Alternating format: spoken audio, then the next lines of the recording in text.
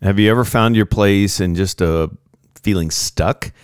Maybe like you're not moving forward, and maybe some of those passages come to your mind and your heart that think, shouldn't I just forget, as Paul says, what's behind, and in Paul's words, strain toward what is ahead, press on toward that goal. Maybe we buy into that narrative of becoming addicted to striving, and we strain and we strive and we white knuckle our way forward toward growth. But maybe that's not the way it's supposed to be. Today we're going to talk about what it means to move forward, not strain and strive forward.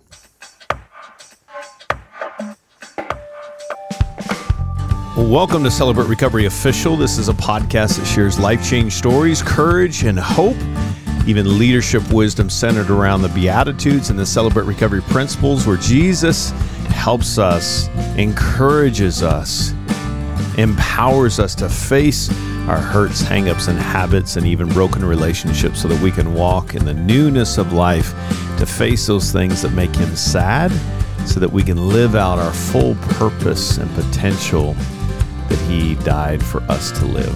Hey, I'm a grateful believer in Jesus Christ. I struggle with drugs and alcohol and perfectionism. My name is Rodney. I'm the Global Field Director with Celebrate Recovery. Hey, welcome. So glad to have you back with us today. I'm encouraged and excited about having this conversation with you today because I think it's important. Someone who myself struggles with perfectionism, one of the things that I had to come to grips with was I was addicted to striving. Can you relate to being addicted to striving?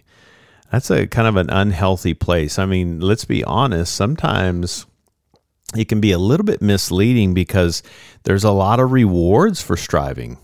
And it doesn't mean that we just sit back and we don't do anything. We're not trying to go from that ditch of striving to doing nothing. But I think it's the understanding, one, and this is why the Celebrate Recovery principles are so important. It's the understanding that the power does not come from me. It comes to me from a higher power in Jesus Christ. And to strain forward, to strain toward what is ahead, as Paul says in Philippians 3, to move forward, to press toward that goal, to win the prize. It's important to understand that we can't buy into the narrative that it's us just trying harder and being better and doing better. It's actually trusting and walking under his power. Now, here's a fascinating thing to think about, and we'll come back to that Philippians passage. In John chapter 3, I love this. Jesus is actually teaching Nicodemus, but we get on down in that chapter, and it says an important thing that I think applies to what we're talking about. Everyone who does evil hates the light. Now, if I was thinking like, if it's this, then what's the other ditch? If evil is this ditch, what's the other ditch? Now, listen, everyone who does evil hates the light and will not... let's see, I'm sorry, I just skipped 2 pages here. And will not come into the light for the fear that their deeds will be exposed. So we have this one ditch. Whoever does evil hates the light and will not come into the light. Okay? So then the assumption is verse 21 must go to the other ditch, but whoever lives by good, no, it doesn't say that. Holiness, goodness. No, it says whoever lives by the truth comes into the light. Now that's so important for us perfectionists and our strivers, those addicted to striving. It's not going from walking in evil to walking in good and just be better, behave, strive, do it, follow all the rules. The rules are really our way. When my kids were growing up, we would have some assignments for them to do. They had to, especially during the summer months, especially, we'd have to give them a list of things to do when we went to work, because my wife and I both worked and they were old enough to take care of themselves, but we had to give them chores to give them focus. But there were things that they had to do: clean your room, do your laundry, if there's dishes, put your dishes in the dishwasher, or whatever it is, mow the grass kind of thing. Those were parts of being a part of our family and living in a healthy family. And this is so important. Something I had to learn in my own recovery is sometimes I can look at my walk as following all the rules. And can you imagine if my kids thought, man, if I don't do this right, or maybe I miss a chore here and there, or then mom and dad aren't going to love me anymore, and they're not going to let me be a part of this family. That just sounds, I don't want any part of that.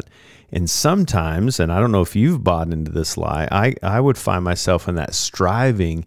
If I don't check all the boxes and do all the good things, the good behavior and the good performance, I'm not going to be able to be a part of this forever family. I'm not going to be able to be a part of this body. I'm certainly not going to be Jesus's son. He's going to reject me and kick me out. Now, we know theologically in our brain, we get stuck. We hold on to this truth that there's nothing that can separate me from the love of God, and we hold that part. But then the other part is, but you must do this, this, this, and this if you want to be a part of this family. And the reality is the things, the law, so to speak. I mean, the law doesn't save us. Jesus saves us. But he's helping us to walk in a healthy family. What's it like to walk in freedom? What's it like to walk in the newness of life? Having a better understanding when the Spirit, when God, when Jesus is not a part of my life, things just go bad and unhealthiness creeps in. But he still loves me.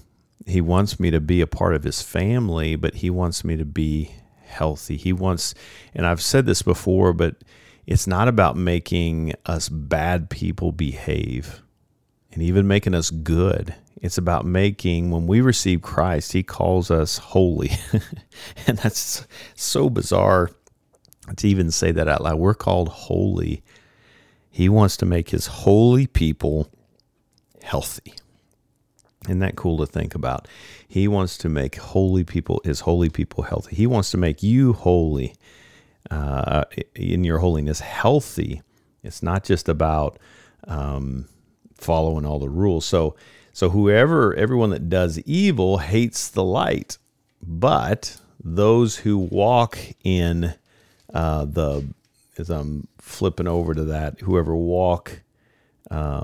lives by the truth comes into the light. So truth, interesting. And I think one of the things that is important, and we get a little bit hung up with this in moving forward when we're talking about growth and healing, in talking about emotions. And, emotions, don't ever listen to emotions. They'll lie to you every time. And I think if we want to get to understand the lies that we may or may not be believing, sometimes we feel things and it doesn't necessarily mean there's a lie. It just means we're hurting. But sometimes there is some truth in just understanding what I'm feeling. Can I honor that? Can I organize that so that I can understand what I am thinking? And the feelings actually are revealing what I'm believing. And sometimes that's distorted believing, but sometimes it's accurate believing, but it's getting me to the believing, and acknowledging that pain is such a key component to our growth. I have to acknowledge there is something wrong. Something has happened and I can't ignore it. And too often I see this in Christian circles, and I'm talking about just the capital C church. We look at passages like Philippians 3 and we think, well, forgetting what is behind. I thought we were supposed to let that go and just move on. It's hard to move on if you have a broken leg. I can't just act like it's not broken anymore and just start running and walking again. As much as I would like to forget about that, I can't just act like it's not there. Another example I've used is if I've got barbed wire around my ankles, I can't just act like I can't. If you tell me just run, just strain forward, just do better and behave, I'm not going to be able to do that because I've got barbed wire around my ankles. I've got a broken leg. I've got something that needs to be addressed. And I think that straining toward the prize is understanding we can't fix this on our own. And I need to acknowledge what I'm feeling. That's why emotions are so important. I think the Latin word, going off the cuff here, but I think it's motis, if I'm saying that right, or motus, M-O-T-I-S. But it literally comes where we get the word motivation. So think about that, to create movement, to move us forward. Emotions are something that can help us to move forward, or we can do the opposite. We can shove them down and act like they're not there and get stuck in the past. And so what am I feeling? But in order to understand what I'm feeling, I have to acknowledge what has happened. And I've heard it explained this way. If we can acknowledge it and bring that into the room and let those emotions flow like a river, good things will happen. Now, we don't want to get stuck there, and we don't want to stay in those emotions. But if we can organize them and ultimately kind of attune to those emotions ourselves and allow other people to come into that space with us and allow the emotions to flow, just like a river. What happens when a river, which is designed to flow, by the way, what happens when a river doesn't flow? Bad things happen. It starts to flood. The water gets contaminated. There's just some the life that comes in a river flowing to everything that lives in the river begins to die. So that's the importance of the emotions. Is I don't want to get stuck there, but I want to acknowledge it and notice it, invite it in, honor it. This is happening. Where's that sitting in my body, and put that into words, and then share that with God and share it with someone else so that we can ultimately get to the core beliefs, the truth, to make sure we're not believing something that is a lie, so that we can walk in truth, not walk in perfection and goodness and following all the rules and checking all the boxes and behaving, but walking in healthiness as His holy people, walking in healthiness. Now, this is interesting thinking about. I was talking with someone recently about this. I think an important question, if you have a struggle with your emotions, I want you to kind of lean into that, because I think it's important. And the inventory process is so good when we're talking about the damage and the effect, because we're getting to that place of what we're feeling. And if you're in a place, we've got emotion words that we follow. If you struggle kind of putting into words your emotions, it's probably important to lean into, even 18 years old and younger growing up. What was the unwritten and written rules in your family system about emotions? What did you learn when you were showing pain, when you were showing a feeling of maybe fear, anger, or whatever it is? Were you perceived as weak? Were emotions bad? When you felt, blank, whatever that emotion is, were they welcomed in your home? That's such an important question. Did you have safe people sit with you to walk through that, or were they rejected and it was a suck it up and move on? We don't have time. Even if they didn't say we don't have time, their actions said we don't have time. And it's specifically good to kind of, not that we're blaming our parents, but just understanding we all have good reasons why we do what we do. But when I took this to mom or dad, what were the things that that would come up for them, and what were the messages that they might communicate in that space? So I'm going to take a quick break, and I want to keep on that thought of some of those unwritten rules, covert or overt rules in our family system that might play into why it may be shaming to feel the things that we need to feel. So stick with me. I will be right back, and we'll continue the conversation.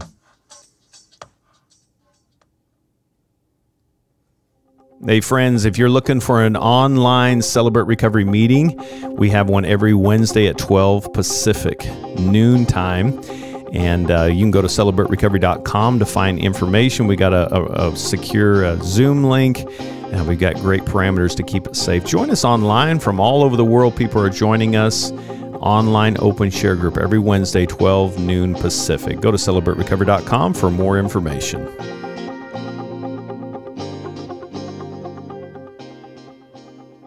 Welcome back. Just right before break, I was kind of getting into those shame messages, those covert and overt messages that we hear from family. So kind of conflicting with what you're feeling in your body and your heart, and you're getting these messages in your family system that say, don't feel that. And we never get this right as parents. So if you're on the other side of this, give yourself some grace. We're all learning and growing in this. But one of the things that, I think we can kind of shame in a Christian circle is how we respond to those big emotions, fear, anger, sadness, whatever that is. So if you were angry, did it conflict with your Christian beliefs that, Scripture says that you shouldn't let the sun go down on your anger. You got to forgive, let that go, which is true.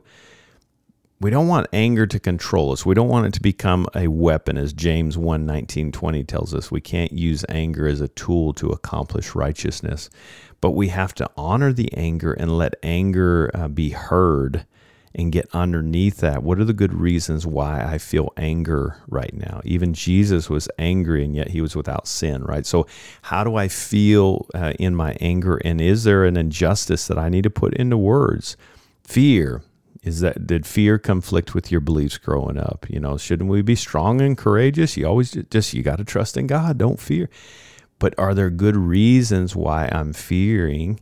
And I need to put that into words. This is what I'm afraid of. And maybe it's, I know it's a lie, but I need to honor that, the good reasons why I'm scared. If your little kid walks in, and I've got 2 grandkids, if they walk in and they say, "Papa, I'm scared," one of the most harmful things well, you shouldn't be scared. What do you do? Come on. You're supposed to trust God. Can you imagine the misattunement? It's not very accessible. It's not very responsive. I'm not very engaged with my grandkids. And I'm not allowing space for their big emotions. And so let's get into, hey, tell me why you're afraid. And learning how to do that for ourselves. But what are the things that we learn growing up with that? Or fear, right? Well, it's conflicting with my beliefs. I have to be strong and courageous, trusting God with this, right? Or sadness, conflicting with my beliefs. We're supposed to rejoice in the Lord always. That doesn't mean we're never sad. I mean, go read the Psalms. Do you know that I think it's probably 40 to 45% of the Psalms are laments? We have to lament over things happening. Now, what I love about the laments is they always, after the lament, it always turns the corner to, but God, I know you're in control. I know you're on the throne, but thanks for letting me share, so to speak. I didn't say that verbatim, but that's kind of the message. It's like, Lord, I feel like my bones are wasting away. I feel desperate, but I will praise you because you're on the throne, kind of a thing. So it's a good question to ask as you're thinking about your emotions. What were the things that you learned growing up? Anxiety is another one. I'll do a separate podcast on anxiety, but we can learn at a young age to shove our emotions down, and it only exasperates the problem. It creates more problems. The river stops flowing, and problems happen. We get flooded. That's a lot of times where we'll see panic attacks and such. I'll do a separate podcast on anxiety at some point, but it's honoring what's coming through. So if I want to strain forward, I have to acknowledge exactly where I am to honor that, not shame it. Shaming it actually exasperates the very things that your body's trying to feel. So as we're talking about moving forward and not getting stuck and moving away from being addicted to striving, It's learning how to trust and not walk in perfection and goodness away from evil. It's walking in his truth. Those who do evil hate the light. Those who do truth, who walk in truth, come to the light. He is going to deliver us from that evil as we walk in his truth, but we have to be honest about where we are and rest in his goodness in that space. So forgetting is not ignoring it. We don't want to dwell on it, but we want to face it. If we can reveal it, we can heal it. And it's just saying, hey, this is what's going on. I want to create movement and motivation to move forward. That's a lot of times where you'll see, we call it hypoarousal, where we just get really numb and we shut down and we just feel shame, and we may feel rage in this place, but we're shut down and our body's just completely dysregulated because we're ignoring the things that need to be honored and put into words. I love Dr. Anita talks about this. She writes in her journal, today I'm feeling. And that's a great thing to say. Today I'm feeling blank. What am I feeling? And if it's good, write down, I feel great. I feel so hopeful today. Kind of fanning that flame can be so, so important. Don't buy into the myth that showing your emotions makes you bad or weak. But if you are feeling that, honor that. And where did that come from? When did I first start believing that? And so facing it, healing it will actually help us to move forward so that we can do, as Paul is saying, to not get stuck, to forget what is behind and strain toward what is ahead. Pressing on, as Paul says, toward the goal to win the prize for which God has called me heavenward in Christ Jesus. And guys, I think one of the things in that moving forward to walk in his truth, this is why it's so important to be feeding our mind and our brain and our heart with truth. When my wife and I we love to hang out on the beach. We were looking at the sunset, and it's interesting because it looks like the sun is falling into the earth. That's exactly. It goes from the top of the sky and slowly. And the closer it gets to the horizon, the faster it looks like it's moving. It doesn't look like it's moving that fast when it's up high, but it looks like it's falling into the earth. But really what's happening is the earth is shifting away from the sun. Fascinating to think about that. And I was thinking about that in light of where we get stuck and we stop moving forward. We actually find ourselves shifting away from the sun. Is it dark because it's nighttime, or is it nighttime because it's dark? It's nighttime because it's dark. It's shifted away from the sun, and the result of shifting away from the sun brings darkness. That's why I love sunrise. The earth is shifting toward the sun. It brings light. And that John 3 passage, everyone who walks in the light,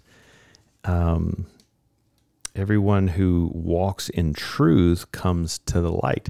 And so that's why spending time with the Father, spending time turning toward him, so that when we do get hit with hurt from relationships around us and brokenness, people let us down, they fail us, we can honor the pain of how that impacts us, so that we don't get stuck there and we don't dwell on it, so that we can heal that.